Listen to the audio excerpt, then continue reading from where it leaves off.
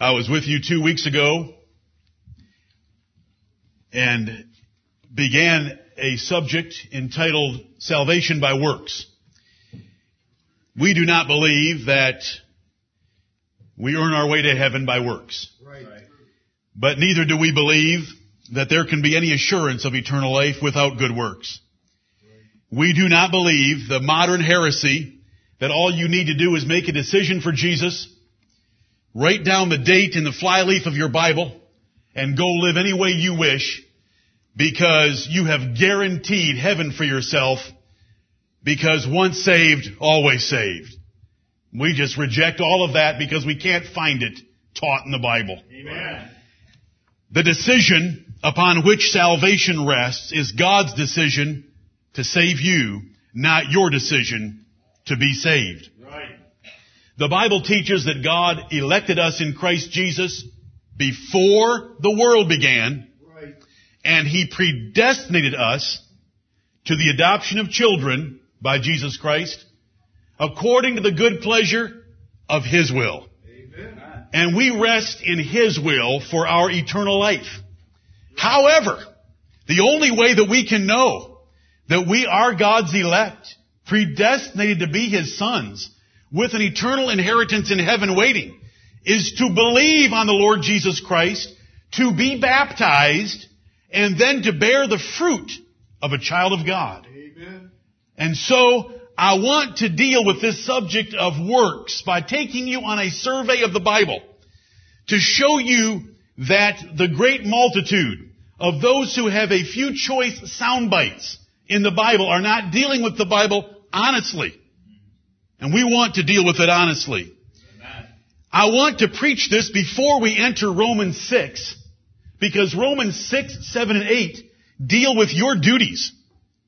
Romans 5 that we just finished in my expositional preaching set forth the sovereignty of God in our salvation so strongly that I want to take a break here to remind you that singular obedience of Jesus Christ, that solitary obedience of Jesus Christ that makes us righteous in Romans chapter 5 is only for those with the evidence of eternal life. Right. There's no other way you can claim Romans 5 having been done for you. And 6 is going to teach us that. And 7 will confirm it. Right. And 8 will further confirm it. In the last 150 years, as I mentioned to you 2 weeks ago, a heresy has come to be accepted and believed and practiced by the vast majority of those that call themselves Christians. And I speak of conservative Christians. Liberal Christians don't give a rip. Church for them is only a social organization where you can go and network. Many of you don't even know about those kind of churches. They don't care about the gospel and they never preach the gospel. They are preaching a social message of reform. They are preaching socialism. They are preaching that the purpose of religion is to help make the world literate, to rid the world of AIDS, etc., etc. That isn't the gospel at all. It's not even a second cousin to the gospel. Jesus, John, Paul, and the rest of the apostles never preached anything like that. I'm speaking of conservative churches where they're trying to get you saved. All that matters to them, according to their church mission statements, is not godly living. It's just, we need to get the world saved. And so the easier we can make it to get the world saved, the easier we'll be able to do our job of fulfilling the Great Commission. In the last 150 years, Charles Finney, a lawyer converted to Presbyterianism in New York State, invented the heresy of having people come down an aisle, sit on a mourner's bench, and by an act of their will, they could be saved. D.L. Moody, a Congregationalist out of New England, promoted the idea further. Billy Graham popularized it when he would stand in a stadium made for athletics and call people down by the hundreds to get saved. Jack Hyles, a Baptist preacher out of Hammond, Indiana, who is now deceased, as well as these others, except for Billy Graham, profaned the idea by taking it to ridiculous extremes. He would preach a sermon on heaven, never mentioning repentance and rejecting repentance as part of the salvation formula, and say if you want to go to heaven and you'll come forward, you're saved. Now listen, if I went downtown Greenville, and I've said this to you before, and buttonholed people on the street and asked them if they wanted to go to heaven, who in the world doesn't want to go to heaven? That's not how you get to heaven. Heaven is a holy place for holy people. Right. Now, we have a problem because there's not a holy person in here, especially the one speaking. Almighty God makes us holy. Right. By sending His Son, His holy Son. Right. The devils themselves, when they worshiped Jesus Christ, said, "Thou art the Holy One of God." Amen. He sent that holy Son to die on the cross, bearing my sins, that I might bear His holiness. Then by the power of the Holy Spirit, at some point in my life, I was born again by the power of God, and He gave me a new heart, a new man, as the Bible describes it, created in righteousness and true holiness. Amen. So legally, I am holy in the sight of God by what Jesus did for me on the cross. Vitally, inside, I have a living principle, even a new man, that is holy by the power of the Holy Spirit. When Jesus Christ comes again, and He's coming soon, He's going to take me, body, soul, and spirit, into heaven. Change my body so that it is holy, and I shall be holy. That's W-H-O-L-L-Y. Holy, H-O-L-Y, with the Lord forever. Right. I'll be entirely holy with Him. Now, that is the gospel.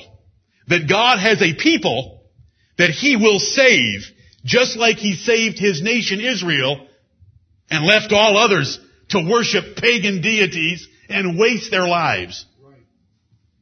He has a people, and He's going to save every single one of them. Jesus declared very plainly, "I will not lose a single one that God gave me to redeem." Amen. The gospel then brings that message of God's purpose in the human race as the potter with the clay to make vessels to honor and vessels to dishonor to this point. Repent and believe the message that God has given about His Son, Jesus Christ. Right. Those are the first steps of proving that you're a child of God. You don't become a child of God by your first initial response of faith or repentance or baptism. Those are only the evidences. Your eternal destiny and you as a child of God are based on God's choice. And the Bible declares that, and I said that enough times 2 weeks ago that I don't want to repeat it today. I want to show you from the Bible that the emphasis in the Bible on the evidence of eternal life and the nature and the basis of salvation is godly character and conduct, Right. not some little rote prayer that someone squeezed out of you in an emotional service or an emotional encounter. Why am I preaching this? You won't be able to keep track of these in order, but just hear me. And I wrote them to you yesterday, but there's more. I want to provoke believers to labor to be accepted by their electing Father. Look at 2 Corinthians chapter 5 with me so that you can see that this was the desire of the Apostle Paul. We want to be like Paul. We do not care how many millions or how many billions believe a certain thing. We only want to believe the Bible. Right. There are 1.1 billion Muslims. They're entirely insane religiously. I speak of the peace-loving ones, if there are such, equal to the jihad lovers. It makes no difference. Islam is a religion of the devil. Right. just a few minutes research. Just Google it. Just Google Islam. It is worship of the moon god of the Arabians. Period. The Arabians had hundreds of deities. They were polytheists. Right. Muhammad, an illiterate trader, met some Jews who were monotheists. That means they worshipped one God. He went home and picked out of the hundreds of deities of the Arabians their chief deity, the moon god. That is Islam. Right. Spoken by an illiterate trader, written down by scribes, taking the moon god of the Arabians and making it the basis for a religion that now numbers 1.1 billion and affects our nation. Go look it up. Now, you shouldn't even have to look it up. Let me just remind you of a couple of things. Have you ever seen a mosque? What is at the top of every mosque? A crescent moon. Hello? What do you think that's there for? Their flags. Crescent moon. What was the shape of their swords by which they aided their evangelistic efforts? The scimitar. A crescent moon. Nevertheless, why do I preach salvation by works? Because I want us to prove that we are the Lord's and to find acceptance with Him. Look at the Apostle Paul in 2 Corinthians 5:9.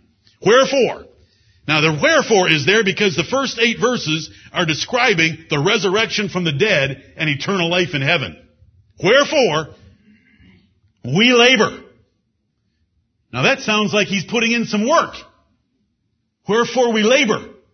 That, whether present or absent, whether we are here on earth, still absent from the Lord, or whether we are in heaven, present with Him, that we may be accepted of Him.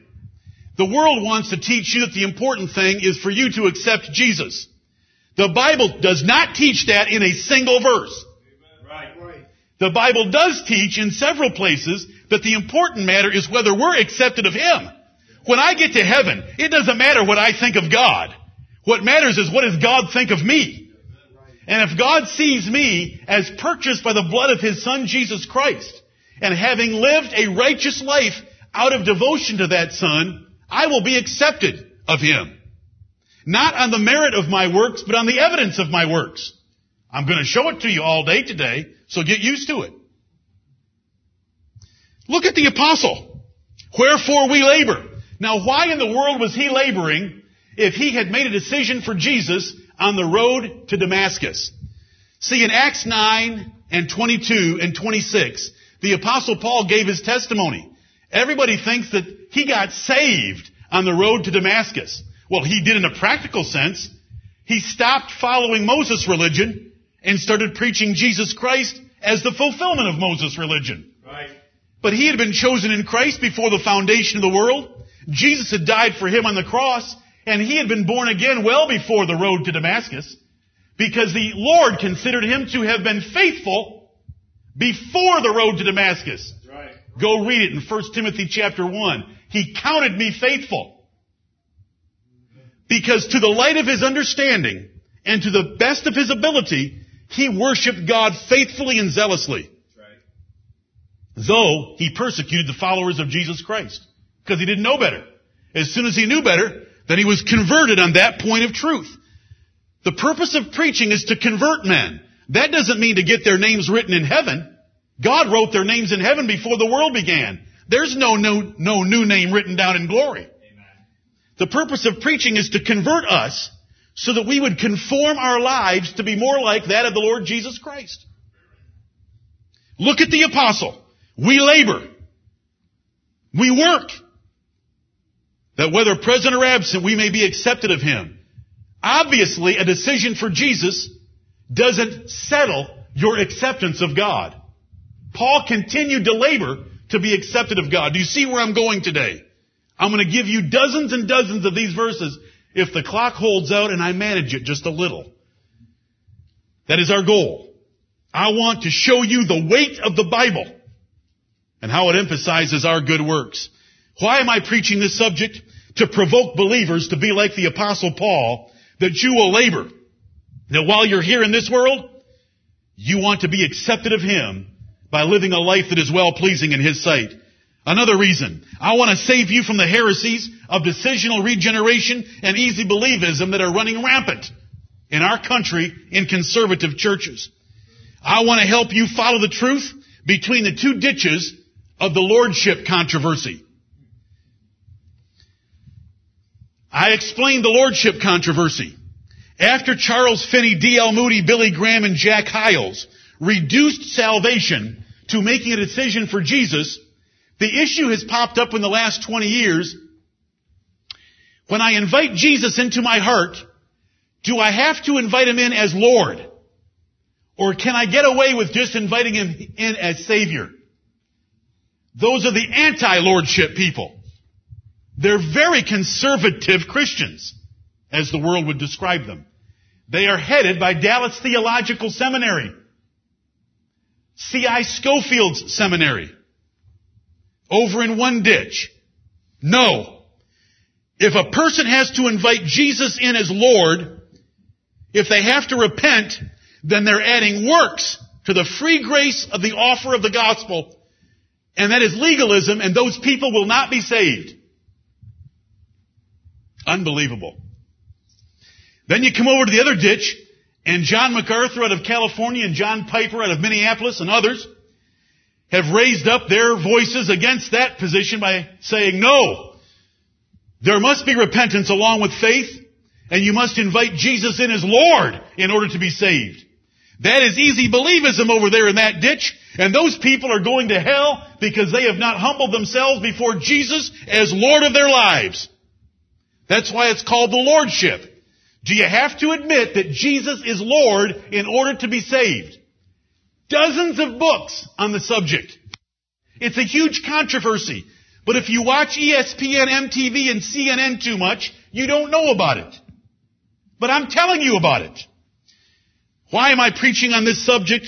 Because every good road that's designed by good civil engineers is curved, and we want the crown of the road. We don't want that ditch, and we don't want that ditch. We believe they're both wrong. That's right. There isn't any kind of a decision that saves people, except the decision that God made for them.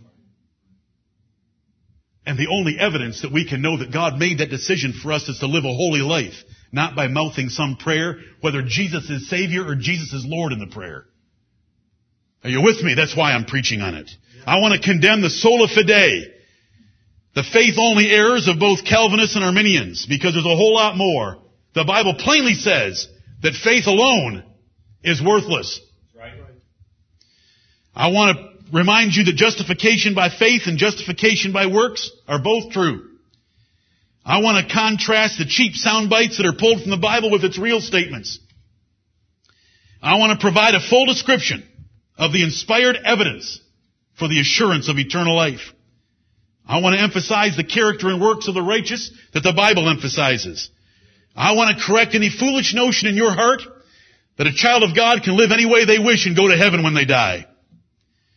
I want to answer and defend against false accusations that we are antinomians. That is a theological term created hundreds of years ago, meaning without law. When people hear that we believe in election and predestination, the idiotic or the damned, Right. Bible words, when I say damned, Romans 3, 7, and 8, say, if election is true, then I can live any way I want, because if I'm elect, I'm going to heaven, and if I'm not elect, it doesn't matter how I live. A person that says that is a scorner and proves that they're damned. Right. Because that is such a convoluted, humanistic, anti-God, rebellious attitude about truth from the Bible. Amen. That is not true. Right. The only way that we can know we're elect is to live a holy life. I want to correct the fact, and I want to defend against false accusations that we are antinomians. There have been churches that believe in election and predestination and don't preach gospel duty. Right. We're not like them. We reject them as heretical as fast as any other group. Right. to stress the Bible's emphasis on good works as the remedy against God's chastening. To fulfill my ministerial charge as it's given in Titus chapter 3. I'm sorry for so long in this introduction, but look at Titus chapter 3. It's not too many pages to your right.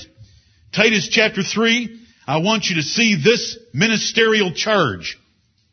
I don't care what seminaries set as a mission statement for their graduates. And I don't care what churches have as their mission statement for their existence. I want the Word of God, especially the pastoral epistles, to guide my ministerial life.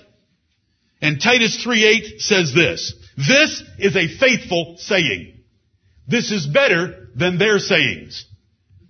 Their sayings are, let's win the lost at any cost. Here's God's statement for His ministers. This is a faithful saying, and these things I will that thou affirm constantly, that they which have believed in God might be careful to maintain good works. These things are good and profitable unto men. What things? The things for aged men in verse 2. Aged women in verse 3. Young women of chapter 2, 2:2. Aged men, 2:3. Aged women. Verses 4 and 5, young women. Verse 6, young men. Ministers in verses 7 and 8. Servants, that's employees, in verses 9 and 10. Verse 1 of chapter 3, subjection to civil authority, and so forth. Those are the things that are mentioned, and Paul tells Titus, these things are what I want you to affirm constantly, that those who claim to be believers would be careful to maintain good works, not to have spurts of them, but to maintain them. That's my charge. I want to correct the wrong emphasis on the Great Commission by emphasizing the godliness that the New Testament epistles teach. The Bible says in Romans 10:13, for whosoever shall call upon the name of the Lord shall be saved. Well, is that right? It is right when it's rightly divided and put in its proper place. And when we get to chapter 10, we will deal with it extensively. But until then, look at chapter 7 of Matthew. Matthew chapter 7. Because Jesus addresses those that call Him Lord. Now, those who use Romans 10:13 as a soundbite for their evangelism, how could they not be lordship advocates? Right. But they'll still use the soundbite and say they call upon Him as Lord, but they don't have to submit to Him as Lord. They don't have to give up their life to Him that way. They just invite Him as a Savior to save them. And so it goes. What a controversy. Semantics about words instead of grace that bears fruit. Amen. Matthew 7 and verse 21, Jesus said, not every one that saith unto me, Lord, Lord, shall enter into the kingdom of heaven, but he that doeth the will of my Father which is in heaven. Not everyone that saith unto me, Jesus did not say, not everyone that saith unto me, Lord, Lord, shall enter into the kingdom of heaven, but those that say it sincerely. Not everyone that saith, Lord, Lord, shall enter into the kingdom of heaven, but he that doeth the will of my Father which is in heaven. Right. The real evidence of salvation is not calling upon the name of the Lord, but it's living a life worthy of the Lord. It's living a life in agreement with the Lord's teaching. This is the Word of God. This is Matthew 7:21. That has to be counterbalanced with Romans 10:13. Just saying the name Lord, just inviting Jesus into your heart is not the evidence of eternal life. It's not the basis for it. Look at Luke chapter 6. Luke chapter 6. Luke 6 and verse 46. 6:46, and why call ye me Lord? Lord. And do not the things which I say. Look at what Jesus has to say. He doesn't care if you call him Lord or not. He wants to know, why don't you do the things that he says? Instead of saying Jesus is Lord by a bumper sticker, do you do the things that Jesus taught? Why don't you do the things that I say? Why do you keep calling me Lord? This is the word of the Lord. Amen. The Bible tells us that no man can say that Jesus is Lord sincerely except by the power of the Holy Ghost, which means the Holy Ghost is there first before you call him Lord in a sincere way. That's 1 Corinthians chapter 12 and verse 3. This lordship controversy, in case you don't believe me, some of you may know these names, some of you may never have heard them before. Charles Ryrie, in a book entitled Balancing the Christian Life, wrote, I quote, "The importance of this question cannot be overestimated in relation to both salvation and sanctification. The message of faith only and the message of faith plus commitment of life cannot both be the gospel. Therefore, one of them is false and comes under the curse of perverting the gospel or preaching another gospel." See, they think their little war of semantics is important. They're all worked up about how you word your little dinky, goofy sinner's prayer. We can't even find one in the entire Bible. Their main text for constructing its content is Revelation 3:20, inviting Jesus into their heart. I look in the right ditch, and I see a knight there, fully armored, and his horse covered with mail, and a jousting javelin in his hands. I look over here, and I see another one, a full coat of mail, a helmet, ready to joust. And they're both looking in the same direction, and, well, lo and behold, there's a windmill.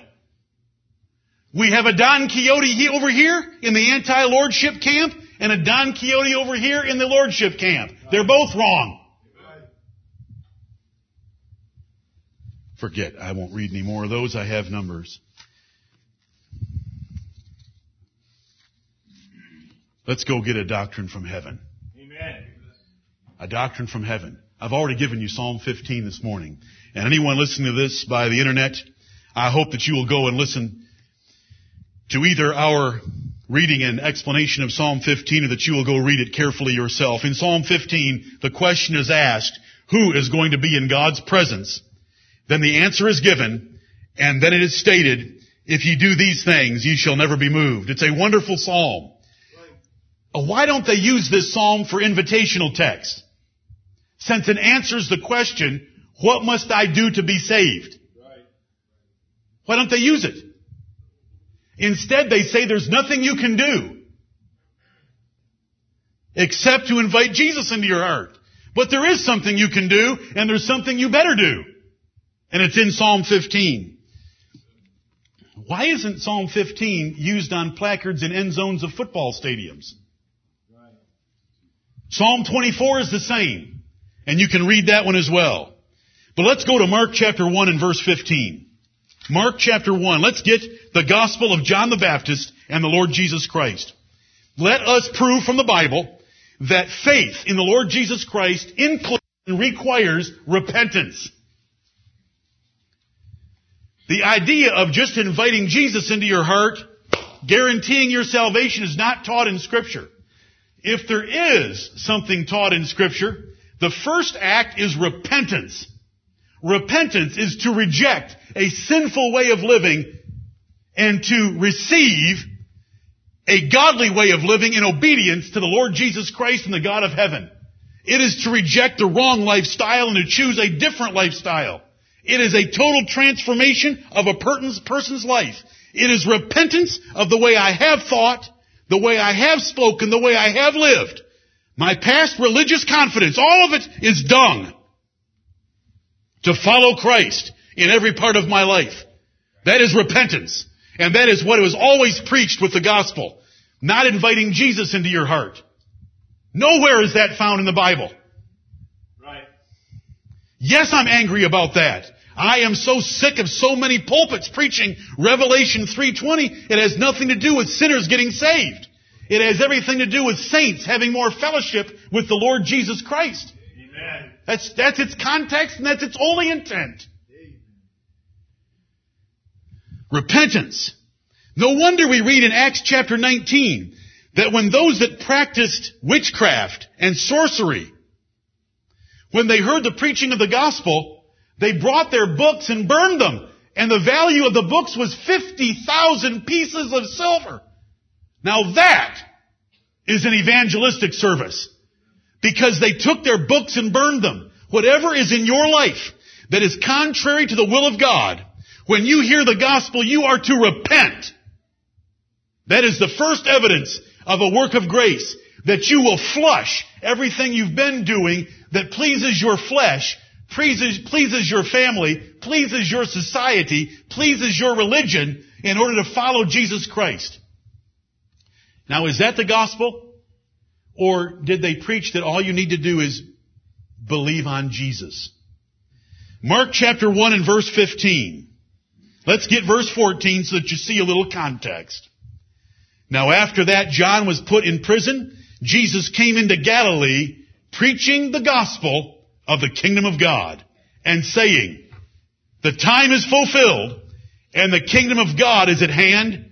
Repent ye and believe the gospel. If we're going to be decisionless, and we're not, we would be lordship decisionless because repentance is put in front of believing the gospel. Repent ye and believe the gospel. This is what God's ministers have always brought. Listen, brethren, in the Garden of Eden, we made a choice. We chose sin and rebellion against the God of heaven, our Creator. The preachers of the gospel ever since have brought a message of repentance. What do you think Noah was preaching? Smile, God loves you and has a wonderful plan for your life? Noah, a church of 8 inside the ark while the rest of the world drowned. Were there smiley faces on his ark saying, smile, God loves you? Hello? Why does people read the Bible and think? Right. Mark 1:15. Thank you, Lord, for giving us that verse so that we know what Jesus Christ preached. Right. Repent ye and believe the gospel. Believe the good message and the glad tidings, the good news that is conveyed by preaching God's word. Look at Luke 24. I'm sorry to turn you so many times today, but we've only just begun. Because I want to give you the overwhelming weight of the New Testament for you to see how partial they are in the Word of God. Luke 24 and verse 47, Jesus in His Great Commission said that repentance and remission of sins should be preached in His name among all nations, beginning at Jerusalem. Repentance is to be preached. The changing of your lifestyle. Your rejection of everything that is false, wrong, and condemned by God's Word to follow Jesus Christ in every part of your life. Repentance. A changing of your life. Look at Acts chapter 2. How did they put this into practice? What did the apostles do with that commission? We have the example of Jesus in Mark 1, the charge from Jesus to the apostles in Luke 24. Now what did they do? Acts chapter 2 and verse 37. Now when they heard this, what did they hear?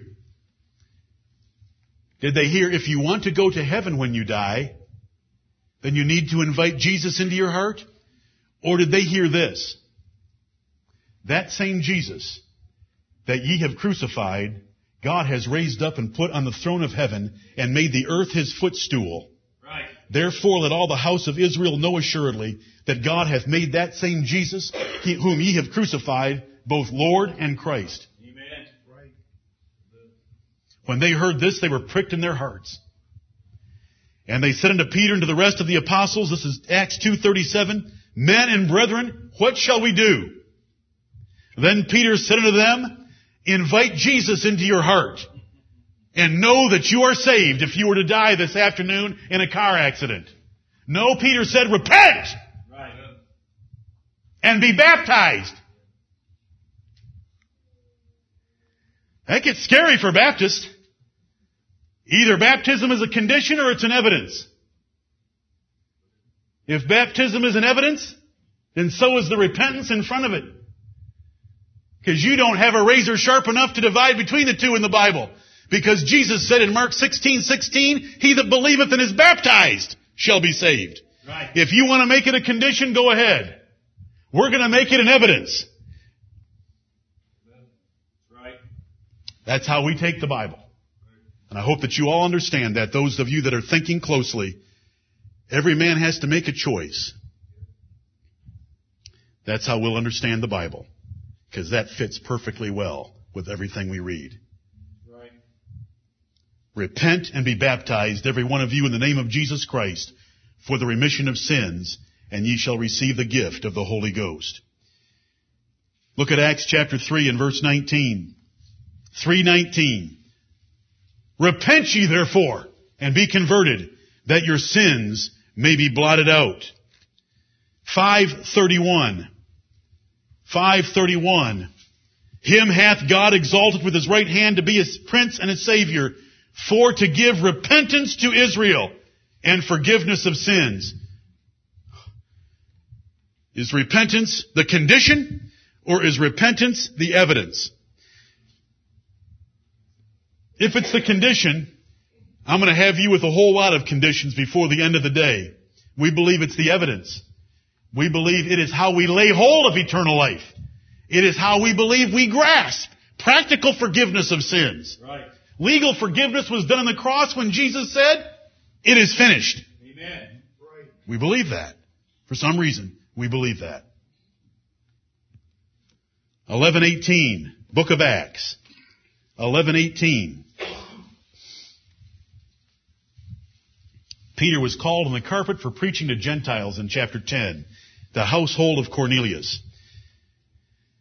The assembled apostles in Jerusalem, when they called him on the carpet and wanted to know what in the world he was doing with preaching to Gentiles, after he described what took place, they said this.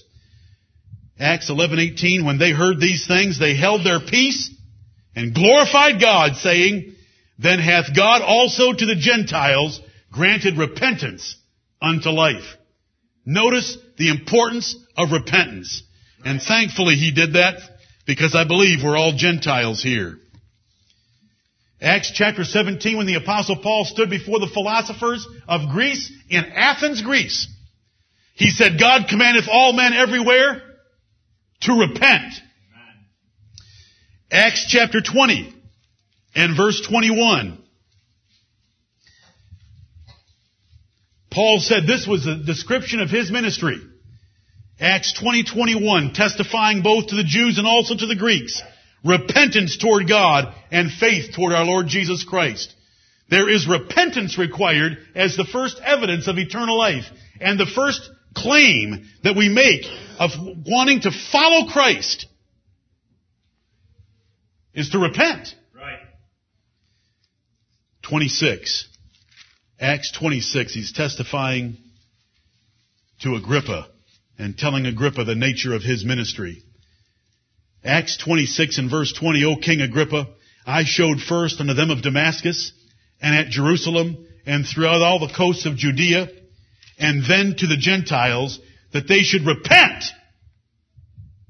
and turn to God and do works meet for repentance. Do you understand how different we are? I want to tell you something. I am scared every day of my life studying the Bible and preaching the Bible. Only God knows, and my wife a little. I tremble before every phrase and clause of this book. I do not want to misdivide it. I had rather be in the belly of a whale, like Jonah, than to preach an error. Right. We are alone. There may be only a couple thousand churches left in the world, small churches like ours, that believe such things. Maybe less. But this is what the Bible says, and so we believe it. Amen. That's what they preached. Let me tell you, when the Apostle Paul got with Festus, he did not tell Festus, "Hey Festus, do you want to go to heaven when you die? Invite Jesus into your heart." He reasoned with Festus of righteousness, temperance, self-control was not known by Roman governors, and judgment to come. Amen. And what was the effect on poor Festus? Did he jump up and down with excitement that he could go to heaven when he died? Did he love the story from the wordless book? He trembled. And the preaching of God's word ought to cause men to tremble. Right. Because we're all going to die, and we're going to face the holy God of heaven, who said, "The foolish shall not stand in my sight, and I hate all workers of iniquity." My wife had a reprobate uncle die this past week, who lived his entire life as a public reprobate, despising God and the gospel, living any way that he chose, believing that there was just annihilation after life. Oh, would to God there was annihilation after life. If you're going to live wicked, you better hope there's annihilation after life. Right. Because if you're going to live a wicked life, you're going to meet a holy God who hates all workers of iniquity. That's right. He is able to design torments that you cannot even comprehend or imagine in your wildest nightmares. 2 Peter chapter 1. I know you've been there before. You were there 2 weeks ago because I took you there, and you should have been there last night when you read it. But I want to remind you, people write me and ask, how can I know I'm one of God's elect? That is a great question. God knew you would ask it. He answered it in the Bible. It's a question I want to ask. I want to have answered. How can I know I'm one of God's elect? He that believeth and is baptized shall be saved. That's the first step. Have you repented? Believed the gospel. Now remember, repentance means throwing away everything that was wrong in your life to take and follow Christ with everything good. Those are the first things we do to show that we're God's elect. To lay hold of the gospel and to lay hold of eternal life for ourselves. God's already guaranteed and promised eternal life to all of the elect. But how do we lay hold of it? That expression is used to Timothy in 1 Timothy 6:12. Don't you think Paul ordained a saved man? Or could Timothy still lay hold of eternal life? Right. For the assurance of his own heart. 2 Peter 1 in the first verse tells us that we obtained faith. If you ever have faith to believe the gospel and not to follow Islam or not to follow Pope Benedict XVI, but you have faith to believe the gospel, you obtained it because God gave it to you. Right. In another place, James 2:5, God wrote that he hath chosen the poor of this world rich in faith. He's chosen to give faith to the poorer people of the world in order to bring to nothing those who think they are something because of houses, lands, or riches. But once a man is a believer, once he has faith given to him by God, then we get this exhortation, which I never want you to forget, which is why the repetition. When your children ask you, how can I know that I'm one of God's elect? Believe the gospel. Right. Repent of your sins. Be baptized. And do these 7 things. 2 Peter chapter 1 and verse 5. And beside this, giving all diligence. Remember, I emphasized, why does the Holy Spirit choose those words? Giving all diligence. This is not a light matter. Giving all diligence. Add to your faith virtue. Don't you settle for faith. Don't you think that because you invited Jesus into your heart, you're going to heaven. The Apostle Peter would not let you rest there. That is not the doctrine of Scripture. Add to your faith virtue. And add to your virtue knowledge. And to knowledge temperance. And to temperance patience. And to patience godliness. And to godliness brotherly kindness. And to brotherly kindness charity. For if these things be in you and abound, They make you that ye shall neither be barren nor unfruitful in the knowledge of our Lord Jesus Christ. People will ask the question, do you know the Lord? Do you know the Lord? And they're content if you answer back, yes, I know the Lord. I invited him into my heart 25 years ago in a Sunday school class. They're content. You can start talking about Michigan barely beating Indiana yesterday and poor Tennessee squandering a victory to Louisiana in the last second of the game. Okay? Then we can all be happy Christians. Hey, we'll grow the church. Get the praise band going. Do you know the Lord? The Bible says right here, if you know the Lord, it's going to cause something to be in your life. These 8 things. If you don't have these things, prove your knowledge of Jesus Christ. The knowledge of Jesus Christ results in these things. Right. Verse 9, but he that lacketh these things is blind, and cannot see afar off, and hath forgotten that he was purged from his own old sins. That is an elect child of God wasting his life. But you can never know that you're in that verse if you're not in verses 8 and 10. Verse 10, wherefore, the rather, instead of that person in verse 9 that lacks these things, wherefore the rather, brethren, give diligence. There's that word diligence again. Zealous exertion of effort. The way we all ought to work on the job. Give diligence to make your calling and election sure. We can make our election sure. And the apostle is answering the question, how do I know if I'm one of God's elect? Live like the elect. Live like you're one of God's. Live like you're God's child. Make your calling and election sure, for if ye do these things, ye shall never fall. Why do I harp on this phrase? Because you have heard the other sound bites from the Bible emphasize so much to the exclusion of these. I'll preach them all. But I don't want you to ever forget this. How do I know I'm one of God's elect? Add something to your faith. Don't just say, well, I'm a believer. Show us you're a believer. Change your life. Repent of your sins. Right. Choose virtue. That is goodness and nobility as measured by God. Show us your temperance. Your self-discipline is what temperance means. Show us your patience. Your cheerful enduring of negative events.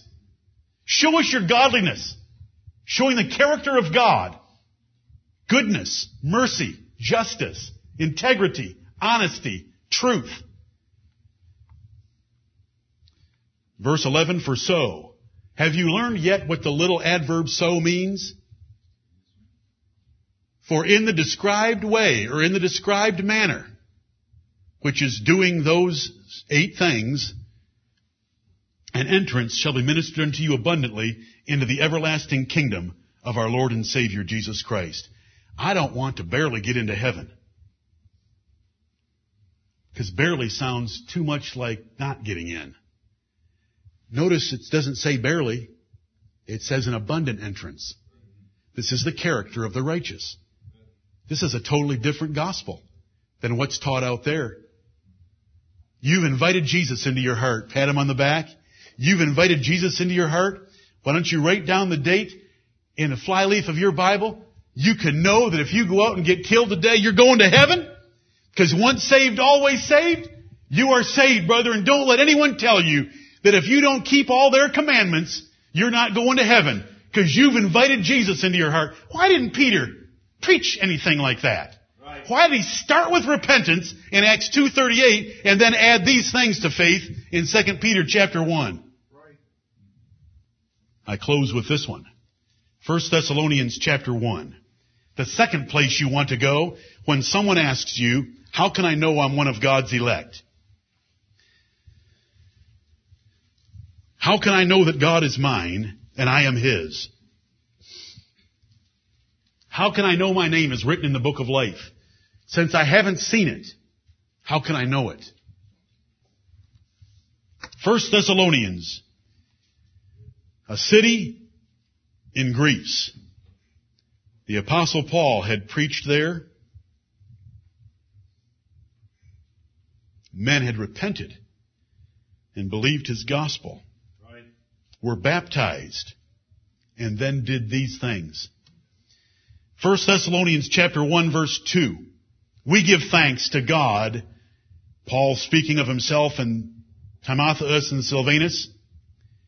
We give thanks to God always for you all, making mention of you in our prayers, remembering without ceasing your work of faith and labor of love and patience of hope in our Lord Jesus Christ in the sight of God and our Father, knowing, brethren beloved, your election of God. Now in 2 Peter chapter 1, you made your election sure to yourself. In 1 Thessalonians chapter 1, these saints made their election sure to the Apostle Paul, knowing, brethren beloved, your election of God. What was it based on? The work of faith. Not just believing, but faith that results in activity and conduct. The work of faith. The labor of love. Not just saying, I love the brethren, I love the church, I love the saints, but laboring because of that love to do things for them. And the patience of hope. Hope so strong in heaven that it results in cheerfully enduring negative events. Now you don't have negative events in your life like they did. They were persecuted to death for the gospel of Jesus Christ. And the 2 letters to the Thessalonians describes their persecutors. But there is the evidence. This is what the Bible teaches. It doesn't say, we give thanks to God always for you all, making mention of you in our prayers, remembering without ceasing that when we preached to you, you all invited Jesus into your heart, knowing, brethren beloved, your election of God. It doesn't say anything like that, and nor does it say it anywhere else in the Bible. It says because of your work of faith, your labor of love, and your patience of hope. People will sing the song, my hope is built on nothing less than Jesus' blood and righteousness. It doesn't really matter if you say it. Show us your patience of hope. If you really have hope in heaven, then the negative events of your life will not move you very far. Right. Because it's patience of hope. You don't just love the brethren in word. You love the brethren in deed. And so it's called a labor of love. And you don't just believe. You believe to do great things for the Lord. Hebrews 11 is called the Hall of Faith because it lists great and noble characters from the Old Testament and their faith. But in every case it says, by faith, so-and-so did something. Right. By faith, Noah built a big boat in his backyard. By faith, Abraham went into a country that he didn't know where he was going. And so forth. Brethren, listen. We profess to be the sons of God and the followers and disciples of Jesus Christ. If that is true, the Bible tells us how we ought to live. We profess to have eternal life. The Bible tells us what the real evidence of it is. We want to humble ourselves before God's Word and look into the nooks and crannies of our lives and throw out anything that is there in repentance even this day for living against the will of God. If you do these things, ye shall never fall. May the Lord bless the preaching of His Word.